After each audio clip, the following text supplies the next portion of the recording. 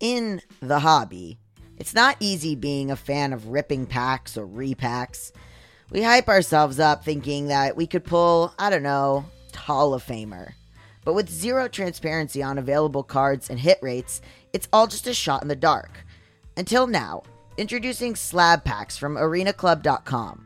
The only repack that provides real value, a complete view of all possible cards, and clear hit rates for each one.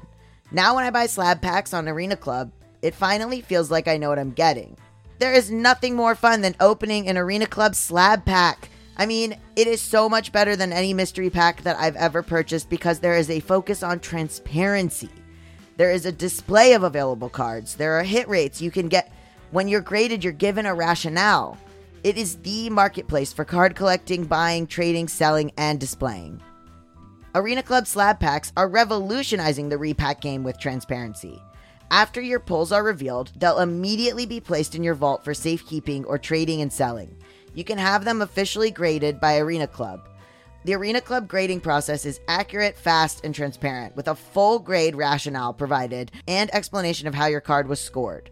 Whether you're buying, selling, trading, or displaying, Arena Club is the card collecting platform you have to check out. Right now, you can get 10% off your first purchase by going to arenaclub.com/badmoney. Wow, that's a crazy offer. 10% off a $400 slab pack, that's $40 right there. Anyways, that's arenaclub.com/badmoney for 10% off your first purchase. Save big on your Memorial Day barbecue, all in the Kroger app. Get 3-pound rolls of juicy 80% lean ground beef for $3.49 a pound with a digital coupon. Then get select varieties of flavorful Powerade, Body Armor Super Drink, or Arizona tea for 77 cents each, all with your card. Shop these deals at your local Kroger today, or tap the screen now to download the Kroger app to save big today. Kroger, fresh for everyone. Prices and product availability subject to change. Restrictions apply. See site for details.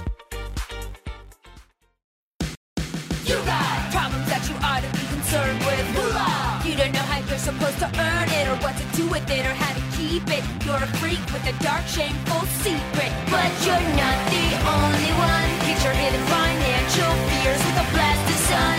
Now your healing has begun. It's Bad with Money with Gabe S. Dunn. Hello and welcome to Bad with Money, a show about finances and feelings where we don't talk down to you. I'm Gabe S. Dunn. And you guys, I've been talking about this episode for a long time, and we're finally doing it because I have done, I think, too much research into Warren Buffett. You know him as a billionaire who is kind of this talking head, lovable grandpa looking man. I've been doing research on him for months, and he's a monster. Please welcome to the show my friend Drew Gregory, who knows nothing about what she's about to learn. Hi, I love to learn, and I love to know nothing about what I'm about to learn. Even you just saying Warren Buffett's a monster. I mean, I assume most rich people are, but I was like, oh my God, I'm in for a treat. Yeah, there's a lot. So do you want to tell my audience who you are and what you do? My name is Drew Burnett Gregory. I'm a filmmaker and a writer. Yeah, I think I'm a thinker. I'm a thinker. I like to, a philosopher. I like to ponder the realities of the world. I feel like most of what I've learned about money has been from Gabe, either directly or through his work. So it's fun to be back on the show. Thank you so much. Okay. So I've been referencing him in probably every episode up to this because he's taken over my brain. Uh-huh. But Warren Buffett is very good at presenting a reputation that he then has no desire to actually uphold in his actions and daily life. So Warren Buffett is 92 years old. He has a net worth of $109 billion. And his entire thing seems to be buy safe stocks and then hold on to them. That's it. That's the whole strategy. But it's also insidious and terrible. So he's kind of well known and well liked for being this self-made billionaire. He's the chairman and CEO of Berkshire Hathaway, which is a company that owns a bunch of other companies. He made his first millions running a hedge fund. He kind of became obsessed with stocks at a very young age, like even in high school. And he's kind of gained this big following because he identifies as a Democrat. He is known as the Oracle of Omaha. And because he's never left his hometown, he lives in like like the Omaha, Nebraska, like vicinity of where he grew up. His house, notably, he bought it in 1958 for like $100,000 and he still lives there. He's widely considered to be the most successful investor of the 20th century. His personal fortune is about $60 billion, according to Encyclopedia Britannica. The reason that he's able to stay in the lowest tax bracket is because he pays himself $20K per year in income. So basically, if you have a company or if you have a charitable foundation or whatever, you can have all this money come in, but then you pay yourself an income, quote unquote, of a very low amount. And that puts you in this lower tax bracket, which is something that... Are you saying that Warren Buffett and I make the same amount each year? Because wow, brag to me. My 20K has never felt better. That's kind of the thing, right? And even I do this, right? I have an S Corp that is my company. My money goes into there. I pay myself a salary out of that money. So that allows me to pay lower taxes on it. Like a lot of people do this. It's just sort of egregious when you are a billionaire and you pay yourself less than $20,000 in income, so you don't have to pay taxes on like your capital gains or whatever. So his big thing is that he is the founder of the Giving Pledge, which is where he encourages billionaires to donate all of his money. And he's sort of a beacon, a role model. There's this 2017 documentary about him that shows him as like one of the most generous men in the world because he donates all this money. But the problem is that you could just pay taxes to where that money would go. My big problem with people who are wealthy, who consider themselves like good people or proponents of giving money away or stuff like how Dave Ramsey does, etc. It's that you are a control freak. You want to control where that money goes. You don't want to pay taxes because that could get used on stuff you don't agree with. You want to donate the money to the Melinda and Bill Gates Foundation, to the foundations that your children have created, because you want to be able to say, I'm giving money where I want it to go. And so that is kind of the thing. And what it comes down to about Warren Buffett is that he is a control freak. He's a control freak. And he's also, he's scary in this way that he presents himself as very lovable. And then it's like, goes even, like, it's one thing to be like, I'm evil and I'm outwardly evil and I'm Elon Musk and I'm Jeff Bezos. It's another thing to be like, believe that he is a good person and present himself as a good person and then be just as bad. He is a cult in the sense that he has created this Berkshire Hathaway event that happens in Omaha. It's called Capitalist Woodstock.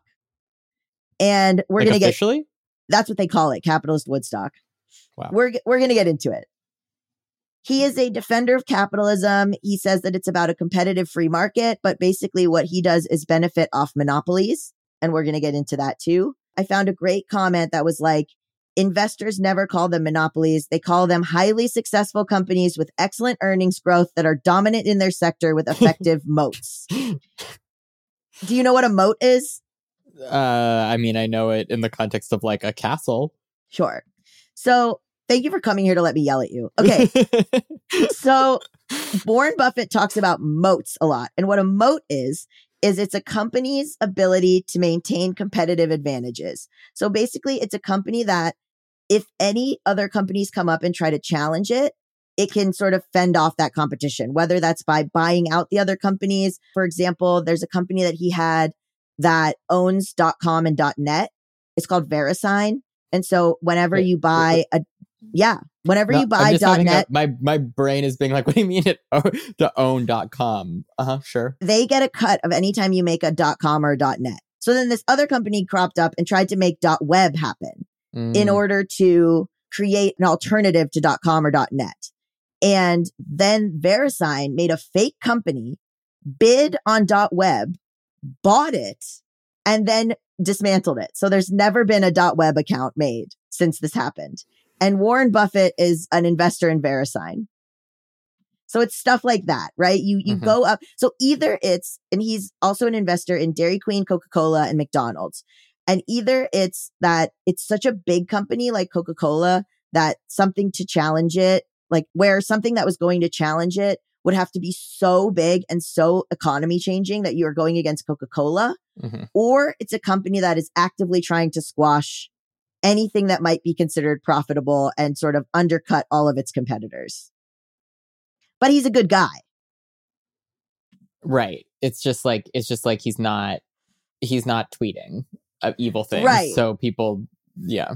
Well, he barely has a phone. I feel like my mom is the exact audience for like the nice billionaires, where it's so, maybe it's a generational thing, or I don't know, like where you look at certain people and you're like, well, they have a smile on their face and they're not, whatever. So it's like, well, they must be doing good things with their money. I mean, also, like, he's very folksy. And we'll get to that in a second. But basically, like, the monopolies of it all kind of comes together in this video that I found that's by a man named AK Fallable. And I really enjoyed this video. I'll link to it. But basically, AK is talking about how it's worse for consumers because you can say that your capitalism is about the free market, but there's no free market when you're shutting down all competitors. And the first few things that Warren Buffett buys are newspapers like the Washington Post and some cable. And then that's like really important to not have monopolies on, obviously, because then you just get funneled a silo of information that is basically propaganda. Mm-hmm. Or he is doing so with companies that have things like addictive drugs, opioids, dialysis companies that can now provide terrible dialysis to medical patients because there's no competitors. He invests in trailer parks that then evict people because these people can't afford to live anywhere else. He invests in John Deere, which John Deere purposefully makes it impossible for you to repair your own John Deere tractor. You have to go to a John Deere in order to get it repaired. So it's these little things that like nobody looks into, which are basically just creating situations where there's no ability to have competition. So it's actually a lie to say that you believe in the free market. Does any of that make sense? Yeah, no, it makes sense in the way that it is very frustrating and doesn't make sense in a moral sense. My one question, which I think I know the answer to, based on what you've said so far, is like, he's not wanting control over where his money goes charitably and not paying taxes because he's like protesting war. He's just wants to not actually give as much money as he would be giving if he paid the percentage of taxes that like I even pay. Correct. Yeah. Because like I could see a world where someone's like, well, I don't want to give money to the US government. And you're like, oh, that could be admirable if you're giving enough of your money away to actual good causes and giving a lot of it away. But I feel like just for clarity's sake, that's not what's happening. No, and Bill Gates is one of his besties. So the fact that he's giving all this money to the Melinda and Bill Gates Foundation is like, you're basically just, another video I watched talked about, they're just moving money around amongst each other. Mm-hmm. His besties are Bill Gates and Charlie Munger, who Charlie Munger, if you ever look up a picture of Charlie Munger for a jump scare. I don't want to talk about what people look like, but just, it's a full jump scare. He's like decrepitly falling apart. They're all so old except for Gates. And it's like, there's no reason to hold on to this money at that age. Right.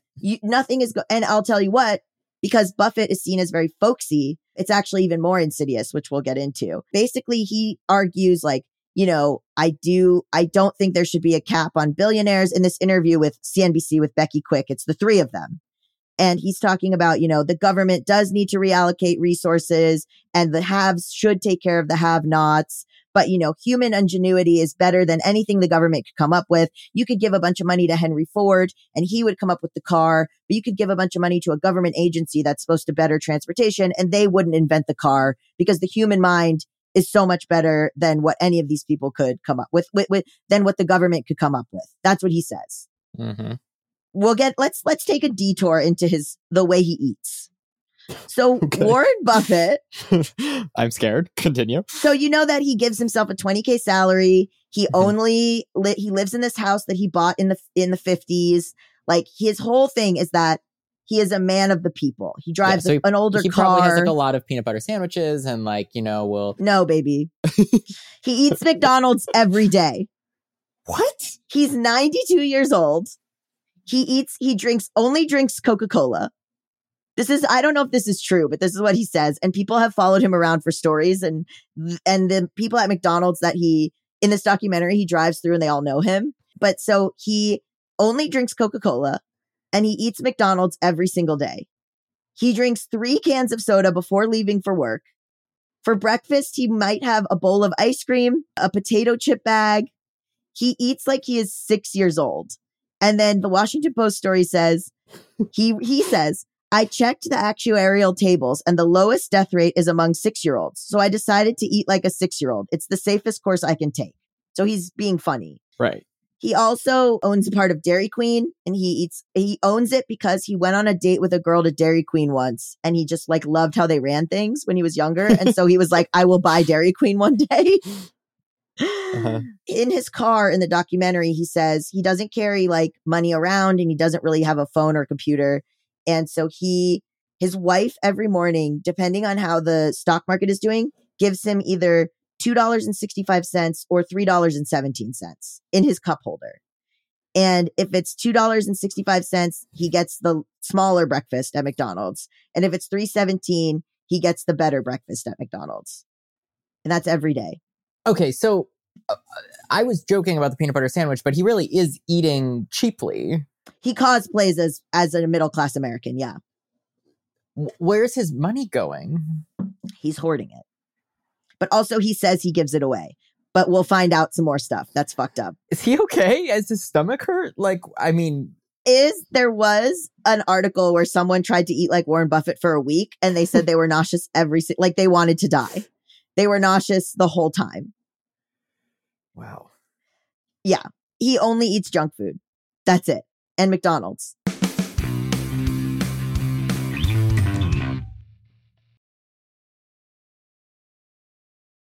We're driven by the search for better. But when it comes to hiring, the best way to search for a new candidate isn't to search at all. Don't search, match with Indeed. If you need to hire, you need Indeed.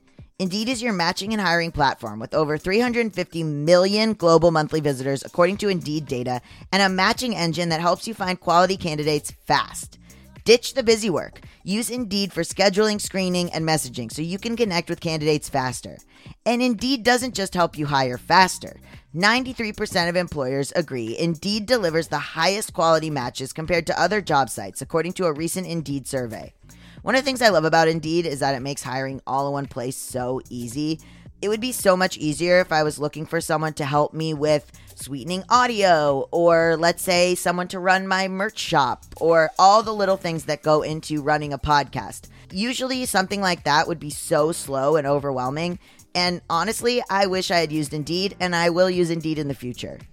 Leveraging over 140 million qualifications and preferences every day, Indeed's matching engine is constantly learning from your preferences. So the more you use Indeed, the better it gets. Join more than 3.5 million businesses worldwide that use Indeed to hire great talent fast. And listeners of this show will get a $75 sponsored job credit to get your jobs more visibility at Indeed.com/badwithmoney. Just go to Indeed.com/badwithmoney right now and support our show by saying you heard about Indeed on this podcast. Indeed.com/badwithmoney. Terms and conditions apply. Need to hire? You need Indeed. Shout out to Claritin for supporting this episode and providing us with samples. You guys know that I have had allergies for forever. I've had seasonal allergies since I was a kid. It causes pressure in my face, under my eyes. They're my ultimate handbrake. When my nose is plugged up, I feel like I can't do anything. I can't enjoy food because I can't taste it. I can't work out because I feel tired and distracted. I can't even host the show because my voice sounds like a duck. And listen, I am already dealing with vocal strain from testosterone and my voice dropping. I don't need any more problems with allergies. Luckily, for those of us who live with symptoms of allergies, we can live Claritin Clear with Claritin D. Designed for serious allergy sufferers, Claritin D has 2 powerful ingredients in just one pill that relieve your allergy symptoms and decongest your nose so you can breathe better. I've been taking Claritin D for allergies probably for the last 10 years or something, and it's been an absolute life changer. I can go outside without my eyes watering like a fountain. I can speak without feeling like a frog has jumped in my throat. I get really embarrassed when I'm sneezing all the time. I have an itchy nose or throat. Just the itchiness in the back of your sinuses is so distracting and so annoying. And I get pressure in my ears too. It's really painful. Ready to live life as if you don't have allergies? It's time to live Claritin Clear. Fast and powerful relief is just a quick trip away. Find Claritin D at the pharmacy counter. Ask for Claritin D at your local pharmacy counter. You don't even need a prescription. Go to Claritin.com right now for a discount so you can live Claritin Clear. Managing my finances is incredibly stressful and time consuming. I'm sure you guys know. You've been with me on this journey. You know how many finance apps I've tried. You know how much they haven't worked for me. And I'm always on the hunt for a finance app that fits my life. And then I tried Monarch. It is so easy to use with powerful features, collaboration tools, intuitive design, personalization, constant product improvements. I really value an app that allows me to do all of this without confusion. And especially important to me is intuitive design and the ability to personalize, because clearly finance is not one size fits all. Did you know that money issues are a leading cause of divorce? Monarch, the top-rated personal finance app, also has built-in collaboration features so you can invite your partner at no extra cost. Together, you can see all your finances, collaborate on your budget, and get insights on your cash flow and recurring transactions. It's the easiest way to manage your household finances. Are you saving for a down payment, a wedding, a dream vacation? Monarch makes it so easy to help you reach your financial goals. That's why the Wall Street Journal named it the best app for growing your savings. Have you been frustrated with personal finance apps that are cluttered with ads, difficult to use, rarely updated? So was Monarch. They built a new kind of personal finance app that's intuitive and powerful and ad-free and constantly improving based on customer feedback. Experience a personal finance app that prioritizes the user experience above all else. Monarch is the top-rated, all-in-one personal finance app. It gives you a comprehensive view of all your accounts, investments, transactions, and more. Create custom budgets, track progress toward financial goals, and collaborate with your partner. And now get an extended 30-day free trial when you go to monarchmoney.com/badmoney. Unlike other personal finance apps, Monarch's simple, intuitive design makes it so easy to set up, customize, and use. Monarch is the most customizable budgeting app. Change the layout of your dashboard, toggle between light and dark mode, create custom budgets and notifications, set up automatic rules for transactions and notifications, and more. Plus, there's ad-free privacy you can trust. We will never sell your data to third parties or show you ads. After trying out Monarch for myself, I understand why it's the top-rated personal finance app. And right now, listeners of this show will get an extended 30-day free trial when you go to monarchmoney.com/badmoney. That's monarchmoney.com/badmoney for your extended 30-day free trial.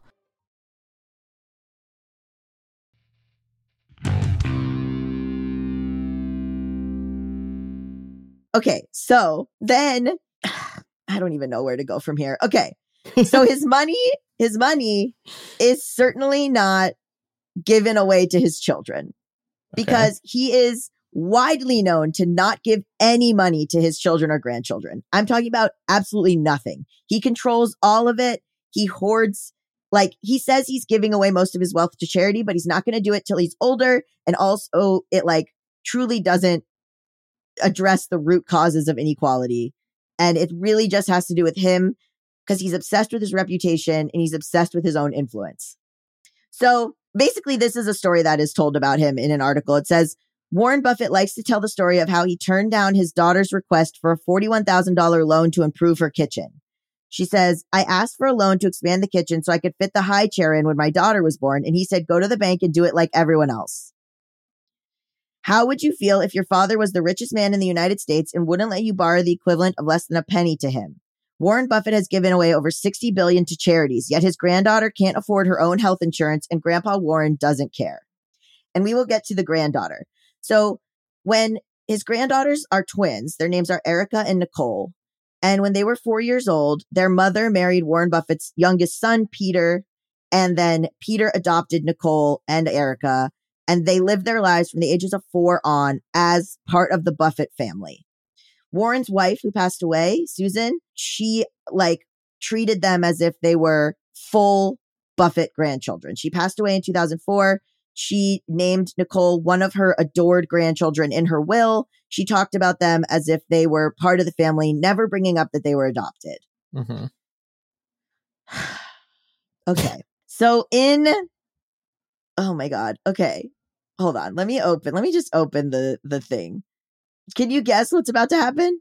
Is Warren Buffett, after his wife dies, going to decide that they're not his real grandchildren? You guessed it. So, okay. Nicole then agrees to appear in a documentary called The 1% by Johnson & Johnson heir Jamie Johnson. And she's making this documentary about the gap between rich and poor Americans.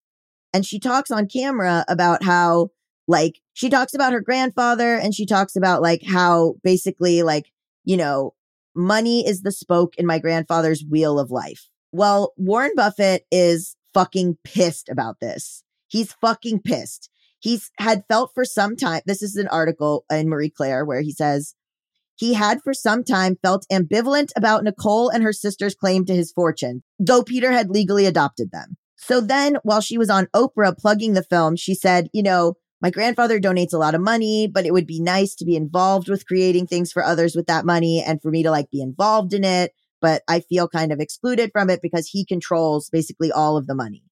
And like the parents, his children, Howie, Susie, and Peter, they've all created foundations and he gives money to their foundations, but he won't give money to them for things that they need. So because she gave this interview and because she talked about like growing up as a Buffett, Warren Buffett doesn't tell her directly. He tells Peter, I'm denouncing her. Then he writes her a letter. He mailed her a letter that says, I have not emotionally or legally adopted you as a grandchild, nor has the rest of my family adopted you as a niece or a cousin. She's devastated. He signs the letter Warren. She has a card from him just a year earlier that is signed Grandpa. His first wife in the will gave Nicole and Erica $100,000 each, called them adored grandchildren, and said that they shall have the same status and benefits as if they were my own, as if they were the children of my son. He then took about $1 billion and split that between his children so they could fund their own charities. So then this is an article on Medium where it says, I don't think I've read a Warren Buffett interview where he didn't boast about his frugality and how normal his existence is. He lives in a standard house, drives a standard car, and doesn't like to travel much. Oh yeah, he barely leaves Nebraska. What is the point in being a billionaire and having all his money and not spending any of it?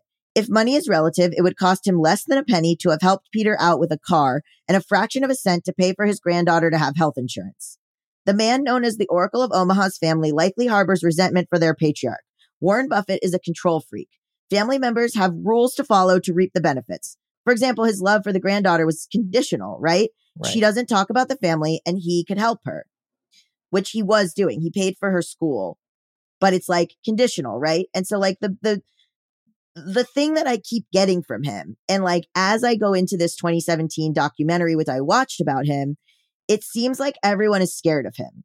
It seems like everyone around him talks nicely about him and does this sort of like, even like his children, the way they speak about him, like, oh, we're so close. He's so loving. He's so wonderful. All of that is like, the whole time I was watching it, I was like, they have to say that because the one time that someone said something against him, he cut them off. Yeah.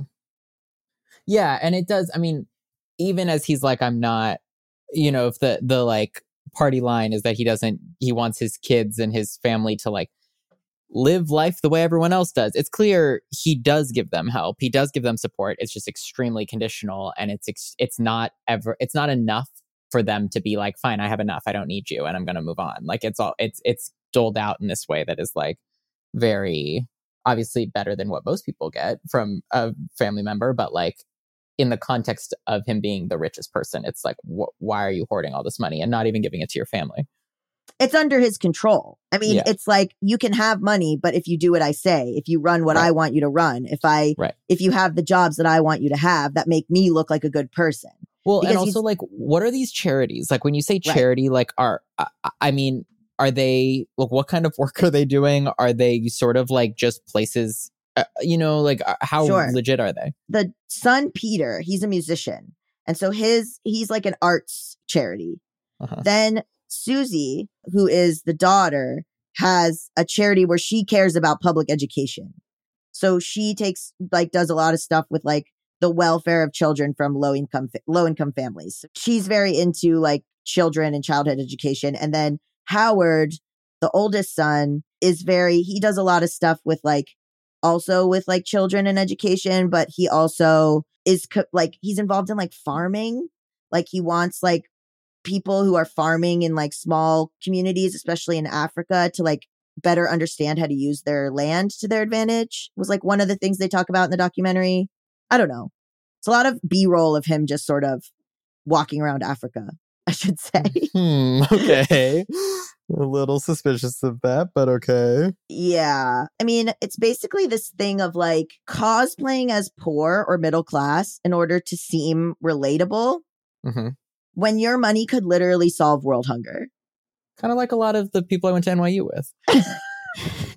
Yeah, Warren Buffett's basically an NYU freshman trying to bum a cigarette. Just being like, I'm just really struggling to make ends meet. And then you go to their like incredible 2-bedroom apartment in Manhattan. And you're exactly. Like, yeah. I mean, he's also like promoted as self-made, but it's because, but like his dad was in Congress and like, yes, he had abilities to learn about stuff. And the problem is that then he also talks about that, which is like, fine. So he meets his first wife, Susan. They get married. She's huge into civil rights activism.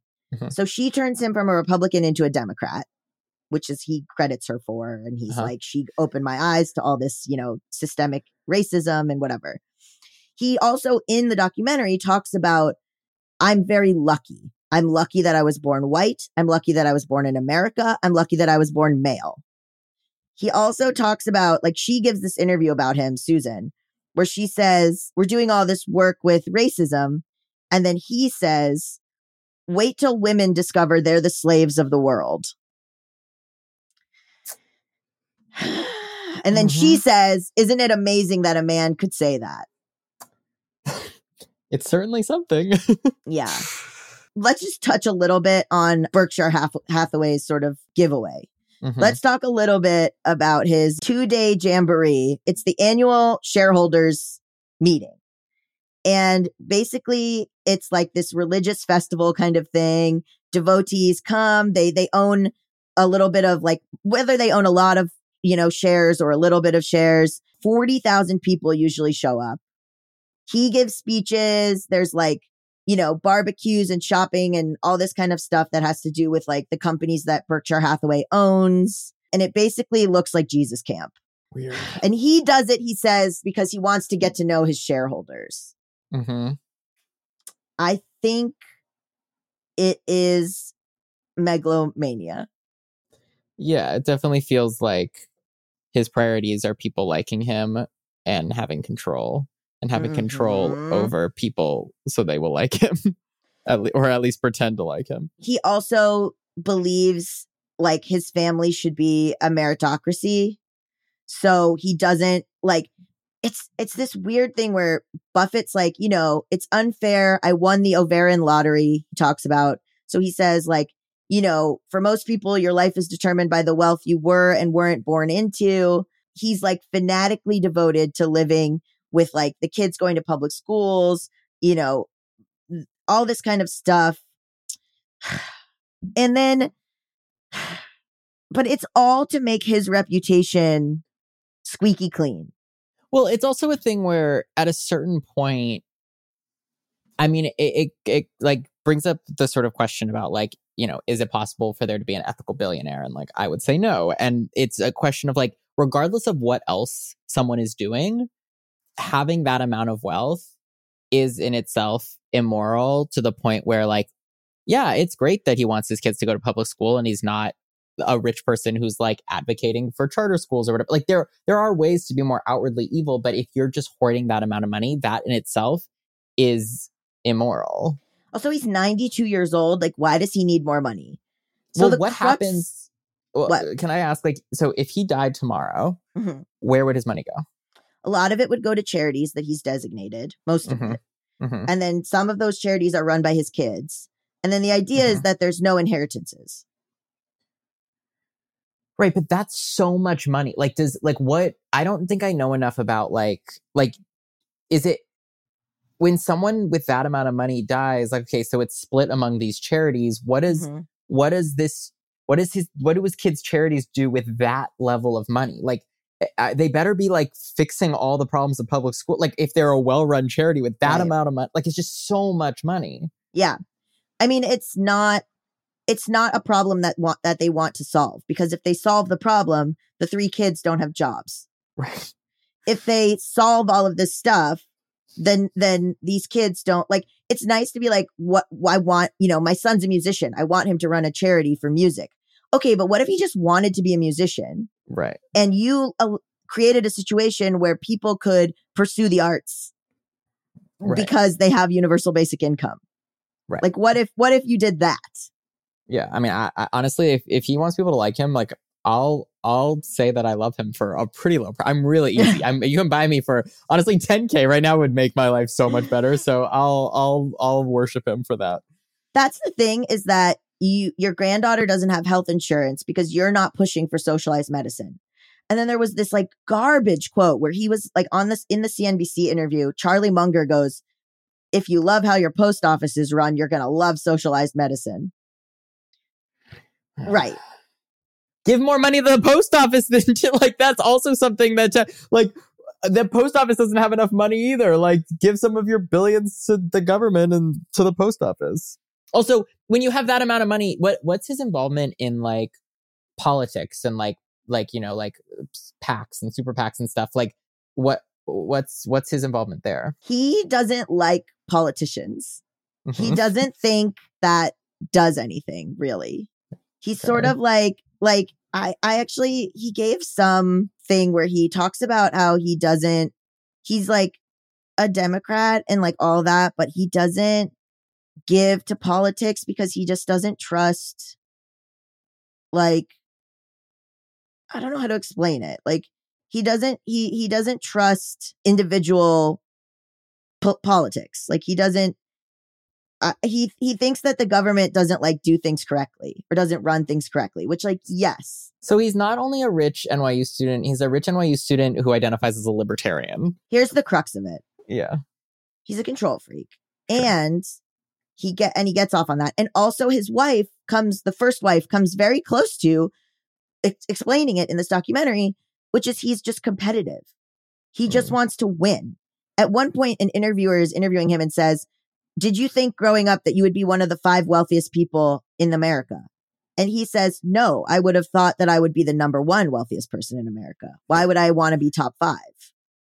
Or he like why is he fighting to win this of all things? Like, can't he like, he seems to really love McDonald's. Why doesn't he get into like competitive eating? Or like, there's so many other ways he could win. He could give his money away, but he could like become the number 1, you know, I don't know, you know, like he could win an Oscar. Give again, I'm very willing to take some money from him. His idea is that in the documentary, they say about his job, he says, "It's a big game and I enjoyed the game a lot." And he's talking about life because they're like, "Are you afraid of death?" And he says, "No, it's been a big game and I've enjoyed the game a lot." And he gets to play this game. It's a game to him. And he's giving this talk in front of high school kids. He's talking to a class. So the documentary is bookended by him talking to a class of kids. And it's a very diverse class. There's a girl in a hijab. You know, it's really, it's everybody's there. That's who he's talking to. He's saying like, obviously I got really lucky. You know, I was born an American male, but like, this is, you know, this has sort of been a fun game for me. And his thing is that the company, Berkshire Hathaway, doesn't have traditional departments. So like they don't have HR. They don't have like departments that you would think a company would have. He says a headquarters for a company should have 1 person there. His big thing, and this is, so I also read this book, The Essays of Warren Buffett, and it's the letters that he sends out to his shareholders every year. And he's very transparent. He'll send out a massive thing to every single shareholder about what's going on in the company, he's very transparent with that.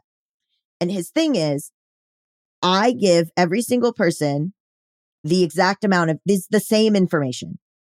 It's a meritocracy. You, Drew Gregory, have access to the same information I do as Warren Buffett and the same information that I had when I was growing up. I chose to read all of it and invest. And if you have access to that same information and you're choosing not to do that, that's on you. He's like, I give everyone in my company, I give them the exact same amount of information. What they go on and do with it, that's them.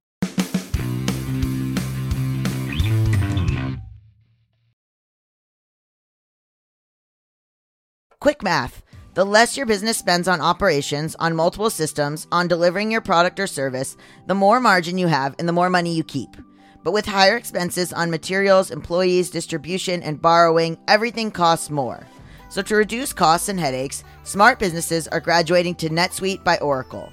NetSuite is the #1 cloud financial system, bringing accounting, financial management, inventory, HR into one platform and one source of truth. With NetSuite, you reduce IT costs because NetSuite lives in the cloud with no hardware required, accessed from anywhere. You can cut the cost of maintaining multiple systems because you've got one unified business management suite. You improve efficiency by bringing all your major business processes into one platform, slashing manual tasks and errors. Over 37,000 companies have already made the move, so do the math and see how you'll profit with NetSuite. Everything is more expensive these days when you're running a business, and you would be wise to find proven ways to cut costs and boost performance at the same time. The fact that you are able to reduce your IT costs because NetSuite lives in the cloud is incredible, and the ability to access your cloud financial system from anywhere saves you so much time and stress. By popular demand, NetSuite has extended its one-of-a-kind flexible financing program for a few more weeks. Head to netsuite.com/badwithmoney. netsuite.com/badwithmoney. netsuite.com/badwithmoney. I love to track progress. As you guys know from listening to this show, I'm constantly tracking my progress. What have we done so far in 2024? And spring is in full bloom. Are your finances blooming too? With the Chime Secured Credit Builder Visa Credit Card, it's easy to start building credit with everyday purchases and regular on-time payments with no annual fees or interest. And if your credit scores grow, so could your opportunities for lower rates on loans like for a car or a home. You can use it everywhere Visa credit cards are accepted. That's right, you can build your credit using your own money. Get paid up to 2 days early with direct deposit. With a qualifying direct deposit, you can get access to your money sooner. Fee-free overdraft with SpotMe. Overdraft up to $200 without fees with SpotMe when you set up a qualified direct deposit. Just set up a qualifying direct deposit, sign up for SpotMe, and Chime will spot you up to your limit when you make a credit card purchase or cash withdrawal that exceeds your balance. Access 60,000 plus fee-free ATMs. That's more than the top 3 national banks combined. Easily find one near you with the Chime app. Send and receive money. Use Chime to pay anyone, Chime members or not, and cash out your money fee-free. With Chime's secure credit card, you can start improving your credit scores right away. Get started at chime.com/badmoney. That's chime.com/badmoney. Chime. Feels like progress. The Chime Credit Builder Visa Credit Card is issued by the Bancorp Bank N.A. or Stride Bank N.A., members FDIC. SpotMe eligibility requirements and overdraft limits apply. Out-of-network ATM withdrawal and OTC advance fees may apply. Terms and conditions apply. Go to chime.com/disclosures for details.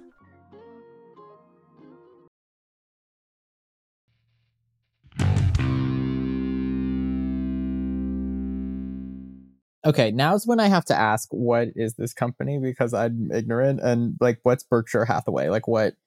It's a conglomerate. It owns a bunch of other little companies. So it owns McDonald's, Dairy Queen, but it owns all these other companies. Oh, right. And it owns, notably, See's Candy. Oh, he really does love junk food. He loves junk food. Well, he talks also about, for economic moats, he really cares about, again, reputation. So he's like, See's Candy will always be the name or the brand that you're buying. If your girlfriend gives you a kiss because you brought her See's Candy on a first date, you're always going to buy See's Candy. If it's Valentine's Day and you have this candy out on the table, your wife knows what it is. Mm-hmm. And that's what he can trade on. Mm-hmm. His first wife talks about that he doesn't really engage with the physical world that much. He doesn't know the color of the walls in his living room. So she kind of gives this impression of him about weaponized incompetence. And he says there are no good answers for human problems, but there's almost always a good answer for money. So he's basically this person who his children and his wife and these various women in his life where there's more of them, they hold him up. And he eventually says I couldn't have done this without Susie. I couldn't have done this without his second wife, Astrid. He's there's no way I could have done any of this without these 2 women in my life, which is classic. Mm-hmm. Susie in this interview talks about, she passed away in 2004, but she talks about in this old interview, she wants to give more of their money away, but Warren doesn't. And she's like, I understand because he needs money for his business, which okay. And then she says, the money is his scorecard. Everybody, she says, Warren says, everybody can read what I read. It's a level playing field. And then she goes, he's competitive. And I wrote down, these people are mentally ill and possessed by bullshit. Yeah. Is the goal to, so for him, it's just if he were to give more of his money away, he wouldn't be the top. Is he the richest man in America? Yeah. So he wouldn't be that anymore, and so then that would feel like he's losing. Because I think sometimes Yes. when I say to people, especially people who are like more, I don't know, work in finance or whatever. Not that I talk to that many people who work in finance, but people are like, well, you don't get it. Like if someone's a billionaire, it's not like they have just like $1 billion sitting in their savings account. Like it's in all these different things. And if you give some away, then the whole house of cards falls and blah, blah, blah. Like, can you kind of get into that in the sense of like, you know, if he were to give away, let's say half of his money. Which he says that he does. And he says that he wants to do when he dies. He's going to give it all away. Yeah. And he's obsessed with this giving pledge. And Bill and Melinda Gates are in on it. And you know who isn't? Charlie Munger, who's like, nah. Like, they're besties. They work at Berkshire Hathaway together. And Charlie's like, I'm not signing your dumb pledge. Wow. So it's kind of like the evil guy who's evil and the evil guy who's like, no, I'm a good guy. Yeah. I mean, but like, how much is... Like, he can't... Okay, so basically, like, he owns all these companies. And so he can't... He has money. I'm sure it's hidden, right? Because... He also talks about how there's no incentive to tax billionaires in some way because they'll just hide the money better than other people do. Fine. Nice. Okay. And then people say, oh, he's a straight shooter. So anyway, I think you're correct, but I also think that you can dismantle some stuff. Like there are things that are in place that you think need to exist. Like part of me, okay, so here's what I'm thinking. Do these charities need to exist? No. Could he take that money and do something else? More direct, for sure. Mm-hmm. Mm-hmm. But then how many people work at the foundation? Right. Like how many jobs is he providing? Like he goes to bat super hard for Salomon Brothers when it starts to fold. Part of that is he's like 8,000 people will lose their jobs. Fine. But we're also then lobbying government money to fix a hedge fund. Do you know what I mean? Mm-hmm. Like yeah. I mean, the other question I would have is like, what are people paid? Like Coca-Cola factories. So if Berkshire Hathaway owns Coca-Cola, yeah, then like what is someone making in a Coca-Cola factory? Right. Like, is he invested at all? Not money invested, but emotionally invested in like, is part of his good image that the companies that he runs, like, do they have good practices? I would imagine no. No, right. Absolutely not. Right. So then it's just this thing of like, he can say that everyone has the same information, but like if he's technically at the very top and benefiting from these various companies, like how are those companies being run and how exploitative are they in order for him to get more money? I'll tell you. Great question. His thing is he doesn't run Coca-Cola. He runs Berkshire Hathaway. So whenever something happens to one of his companies, they get in trouble, they have terrible labor practices, whatever it is, he goes, well, I don't know anything about that. I just run Berkshire Hathaway. So he gets away with all that kind of stuff because he's one removed. So he's like, he says, oh, I'm invested in like what's going on at these companies. But then when something bad goes down, he oftentimes will be like, I don't know. I just run Berkshire Hathaway. I'm sure the head of Coca-Cola is involved in politics and cares about politics and is donating to terrible politicians and making sure that like the, tax practices are still highly unfavorable to the average person. Yeah. Like I'm sure that he is ultimately giving money to, right. the sort of status quo of our country and world.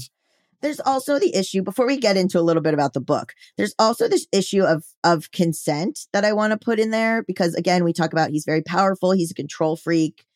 And in this documentary, they talk about how he moves his first wife out to San Francisco. And she says, oh, I moved out there because we went to visit San Francisco. And he was like, this is your town. You love it here. Like, you got to live here. So he moves her out. Then he's by himself. And she's like, oh, he can't take care of himself. I'm going to send my friend Astrid to live with him because she's my friend and she's going to take care of him. Him and Astrid start this affair. Mm-hmm. And then in the documentary, it's portrayed as they're just happy he's happy. And it's like a throuple and they live that way for a long time. And it's like everything's fine. But then later, there's like things that come out that are like he moved her to San Francisco to like get her away from him. he like, then after she passes away, he marries Astrid, his second wife. And like, there is, yes, let's say that these women are now presenting their situation as like, this was fine for everybody. And they show this like clip of the three of them like singing together. And it's like meant to be really sweet. And like, believe me, I'm on board with the throuple. But there's an issue of consent because who is going to stand up to him? Right. If the granddaughter is cut off for doing an interview, in what world are his three kids going to be in this documentary and say anything bad about him or not be in the documentary? Right. The daughter gives this interview talking about how she has this distinct memory of him singing Somewhere Over the Rainbow to her as a baby. And then the documentary ends with Somewhere Over the Rainbow playing over the credits. We're meant to think that this man is like a very nice home, like down home folksy man. But all of these, everyone around him is controlled by him. I think it's very convenient that they all, everyone just likes him and it works out. And like they are all trapped by him and he doesn't even see it. Yeah. So gently in this book, I read The Essays of Warren Buffett, Lessons for Corporate America, 4th edition by Lawrence A. Cunningham. And Lawrence Cunningham is an expert on corporate governance and on Berkshire Hathaway itself. Corporate governance is a set of relationships between a company's management, its board, its shareholders, and other stakeholders. So it's basically how everyone at the company relates to each other. It provides structure through which the objectives of the company are set and the means of attaining those objectives and monitoring performances are determined through like whether they're keeping up with this stuff. He believes that everyone is equal. So when he has this retreat, he says he talks to everybody the same. He doesn't listen to the people that put more money in more than he listens to the people that put less money in. It costs so much. It costs a lot to go to the Berkshire Hathaway retreat. So all it takes is a single share to be considered a stockholder and join the company. You can either own a Class A share, which is traded at $500,000, or you can do the more affordable B shares, which are $323,000. So to buy a share, you need to have at least $320,000. The primary purpose is to give shareholders an overview of their performance during the last year and learn their plans going forward. Investors and the media can pose questions to the company. Buffett and Charlie Munger answered questions for 6 hours at the one that was held in 2019. You don't have to be a shareholder, but you do need a meeting pass. And they basically go over all the reports and stuff while you're there, which is like how he says, everyone has access to the same information I have. Hopped up on Coca-Cola talking for 6 hours about Berkshire Hathaway. Yeah. Passes are not that expensive, but you do have to like find a place to stay and everything. Passes will go up to are like $25, it looks like. But you do have to But you have to have 300. But in order to get a share, you have to have 320,000. I'm confused because I don't know. I just have a memory of my grandpa once buying me a Disney stock, and I thought it was $20 or maybe $100. No, it depends on It depends. So when I invest, Kraft Heinz is a $50 stock, but if you want to invest in Tesla, it's $700, whatever it is. The stocks change in number. So Berkshire Hathaway is a $323,000 stock as of May. I guess I just didn't realize they could get that high. Oh, they get super high. Disney, let me see. Disney stock price is right now, Disney is trading at $88. Right. And that's then not hundreds, thousands. No, but then Tesla is trading at $262. And then there's other ones. Berkshire, there's bigger. Berkshire right now is a Class A follow of them. A Class A stock is $500,000, one stock. Wow. Yeah. Apple is 186. It makes sense because they Berkshire Hathaway owns all of these other. Yeah, I guess that makes sense. Wow. There's a ETF trust, a fund that you can buy called SPY, and that's going for $435 a share. It's based on what the company sets it as, or what the company needs to make back from people buying the stock. Right. So Charlie Munger is now 99 years old. He says that he can't do the giving pledge because he's already transferred so much to his children that he's already violated it. Because you're not supposed to, I think you have to give away half of your money, which at least he's honest. Do you know what I mean? You're like, you know who I like? Charlie Munger. No, I hate him. He also tried to design a dorm for a college with no windows. That was like the biggest fire hazard I've ever seen. He doesn't know about humanity. Right. It feels like a lot of these guys. I mean, it's wild to me how much power and wealth like this handful of like dudes have, and they just seem to have no understanding of humanity. And it's like, it would be sad if it wasn't so harmful. Okay. So he has the board of Berkshire Hathaway, and he says he wants exactly the same 25 people in the Christmas picture this year as last year. So he doesn't make changes. He finds people and he sticks with them. There are women, there are Black people, there are Indian people on the board. There's diversity, but he doesn't like diversity because he claims that it's similar to Theranos trying to get big names on the board. It doesn't matter. So, okay. Who are these people on the board? Like, okay. What? So one is Charlotte Guyman. So Charlotte Guyman is this white woman who was like she used to work for Microsoft. Now she's on the Berkshire Hathaway board. She's just an old white woman. Then there's Susan Decker, who was from Yahoo, also a white woman. Then there's Meryl Whitmer, who I believe is also a white woman.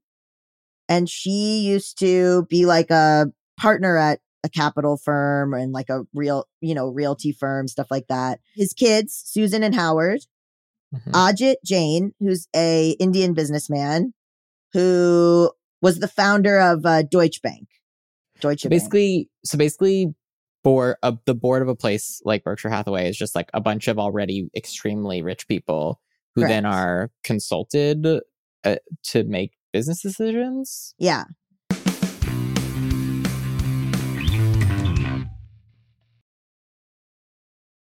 Our bodies come in different shapes and sizes, so doesn't it make sense that our weight loss plans should too? That's the beauty of Noom. They build a personal plan that factors in dietary restrictions, medical issues, and other personal needs so your plan works for you. Noom doesn't restrict or shame when you want to treat yourself. Their flexible program focuses on progress instead of perfection. You don't have to give up carbs or anything. And with their daily lessons, you can learn something new about your food choices every day. After just a few days of using the app, I learned how to recognize cues for overeating and how to choose the right foods to feel full. Stay focused on what's important to you with Noom's psychology and biology-based approach. Sign up for your trial today at Noom.com. That's Noom.com. And check out Noom's first ever cookbook, The Noom Kitchen, for 100 healthy and delicious recipes to promote better living. Available to buy now wherever books are sold.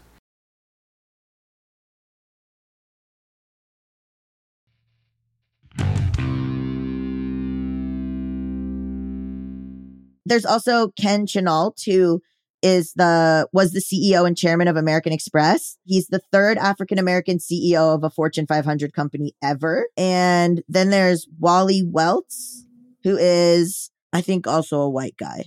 What do they do? Like, what is their work? Like, what do they just like sort of like, how often does the board meet? What kind of decisions do they make? They're making decisions on like what companies to buy or where the money goes a little bit. Like, it's mostly kind of if you watched the Theranos documentary, they mostly just kind of put their money and their names on it. And then they hope that everything is going well. Got it. He did, I will say, get in trouble because his companies were giving money to pro-choice organizations. And there was some backlash to that for Warren Buffett. In the documentary, it says where a lot of his charitable donations go. I paused and looked at it. It did mention family planning and pro-choice organizations. So he does still do that, even though people don't like that he does that. That's interesting. Nice. To go back, he says, one of the greatest problems among boards in corporate America is that members are selected for other reasons, such as diversity or prominence to a board or famously independence. So here's the thing. Diversity and prominence are not the same thing. Theranos getting like the Department of Defense head on board is not the same as like being like, we should probably have a black person.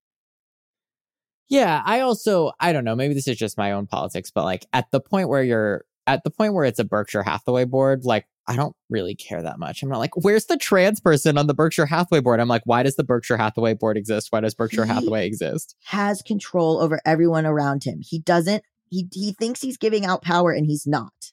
Right. He doesn't diversify his portfolio. He's against that. He says, he quotes Mark Twain, put all your eggs in one basket and then watch that basket. Charlie and Warren have their money in the same place as the shareholders, they say, so that they are personally affected when something goes wrong. They only do long-term holds. And they basically, his whole thing, like I said in the beginning, is just get the best thing, hold on to it forever. Mm-hmm. That's it. He very much believes in, like, he's obsessed with his reputation. Obsessed. Right. He doesn't like CEOs. He thinks that they're friends who are appointed and then everybody is just like scared to oust them. He basically is just like, I don't know. It's hard because he buys Berkshire Hathaway in 1965 and it starts as a textile business. So it's basically like just making fabrics. And then he builds it up to be like buying other companies. Do they still make fabrics? Do they own like Joann's? I don't think so. No. I don't actually know. He talks about that he buys an American company because they're getting put out by foreign companies that are paying workers less than U.S. minimum wage. He praises unions here, saying that he pays a better wage to his workers while he's doing textiles with Berkshire. He talks about buying stocks with bonus money, so you don't need options. You don't need stock options. So basically, he doesn't give. When you work at a company, sometimes the company will give you stock options. Like my boyfriend works at Google and he has stock in Google. Mm-hmm. Warren doesn't believe in stock options because he's like, why don't I just pay you more and then you use that money to buy actual stock in the company? He's saying if you run your company well, your employees will just buy stock in that company because they'll stay with the company for a long time. Right. But it's like, when you say pay your employees well, like how much are you actually doing that? Yeah. I mean, it's interesting. It's an interesting, different way of talking about it than other places. Like, it makes us think that he is telling us the truth. He's speaking truth to power. I mean, but he is the power. Right. It kind of feels like when, like, if I'll talk to, like, I don't know, an extended family member or like a friend of my dad's who will be like, you know, like, I totally support you. And like, of course I want, like, you know, I'm so happy for you to be trans and blah, blah, blah. And then they'll like reveal that they like voted for a Republican politician who like wants me dead, where you're like, okay, I see that you're saying the right things and I'm glad you believe the right things. But if your actions in the structure of society are not backing up those values, then like it kind of doesn't make a difference. I'd kind of rather you be an asshole, but like not hoard money. You know, I'd rather you like... This is when he started to scare me more so than someone who we outwardly believe is evil, because also Warren Buffett has a cult around him. He has a lot of fans. Like, yes, Elon Musk has fans. Yes, Jeff Bezos has fans. But if you don't know that much about Warren Buffett, you might just be like, he's a Democrat and he seems like a nice guy. When he started to really freak me out and scare me is when I'm reading the book and I'm like, this isn't bad advice. Mm-hmm. But like, it's very individualistic. It's very like a climate of fear is good for investing. A euphoric world is your enemy. I want you to be rich too, but like you unfortunately pay taxes. He's like obsessed with America and like keeping America American owned, which is like a little bit of a dog whistle of xenophobia. Right. He talks about buying a lot of companies that are, he calls them cigar butts. And there's only one puff left in it, and it may not offer much of a smoke, but the bargain purchase will make the puff all profit. So he's buying stuff before it like goes out of business, basically. Mm-hmm. It's like, look, he says, don't buy a stock you're not going to hold on to for 10 years. Like, he very much, he's giving you, he's writing this to his shareholders, and he's giving them a lot of good advice, but he hasn't lived in the real world for a very long time. I don't know. I just started getting like very nervous about how it would be easy to read this and think that he was like an average Joe good person. Yeah, I mean, I think it shows that you can't expect any individual person to govern themselves. I mean, it's like, even though he's like against government in this way, like he's actually kind of like the perfect example for why a government is needed and why like societies need regulation. Yeah, like because even someone who believes in himself that he like is liberal and believes in the right things and whatever, like he's still creating so much harm, and he just shouldn't be like regulating himself. Yeah, and he says things like, I'm pro-regulation, but I also think billionaires should be allowed to exist. But then he like jokingly goes, well, I'm self-interested. Like he's like tries to be like, I'm self-aware. Right. So like, it's just, the book was a slog to get through, first of all, because it's all very boring. Which like, again, like he would say to me probably, well, I gave you all the information I have. Right. So I gave you all that information, but then probably he'd be like, but it must be so hard to be trans. But like, let me just, okay, there's so much more I could say, but we could maybe do a part 2, but let me just cap this off by saying that he, in being a Democrat, he talks about how President Bush so in 2003, President Bush proposes to eliminate taxes on dividends. And people are saying that this would unfairly benefit the wealthy. Warren Buffett says that actually this would reduce his taxes. Like he would then be paying proportional taxes to his secretary. So let me end on this. He doesn't want to give up control. In the book, he says that he wants to be told to step down, that he is not going to actually step down until he dies or is told to step down. I feel like I had so many thoughts and feelings and it was hard to like get all of it out and articulate it. Basically, the thing is that he's maybe giving good advice. It's maybe worth looking into what he says, but you are not able to be a good person if you are so concerned with competition, with keeping your money at the age of 92, with your reputation. He's obsessed with goodwill, obsessed. He's like, you have to have goodwill. People have to like you. Mm-hmm. In doing that, you are strangling any ability for anyone to actually like you or get close to you. You cannot truly believe that your children are telling you the truth. You cannot truly believe that anyone around you is telling you the truth because there's an inherent fear that comes with believing your own bullshit that badly. The guy at McDonald's isn't nice to you because you come there every day, Warren Buffett, and because you eat McDonald's and because you pay in coins. He's nice to you because you're Warren Buffett. Does he tip? Well, do we know this? Actually, I don't know. Does Warren Buffett tip? He probably doesn't go out. Well, I mean, at McDonald's. Doesn't? Oh, okay, here we go. Warren Buffett doesn't tip. Sure. 2015, and other things I learned, a Market Watch article, and other things I learned about Warren Buffett from this meeting. So you can't meet with him directly there. The word around town, Warren isn't the biggest tipper. A Goritz waitress told me that Buffett generally tips 25%, but is known to tip as little as 22%.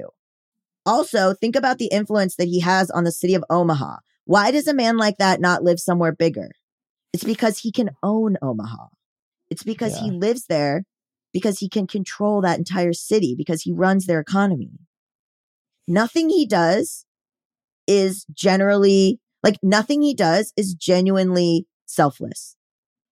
He gives the money away and he's obsessed with the giving pledge because he's obsessed with winning and he's obsessed with being a good person. And even the documentary, which clearly was like on his side the whole time, they show him giving the money away. The chyron and the overlay is someone going, in what will be seen as surely the most selfless act ever done by a billionaire.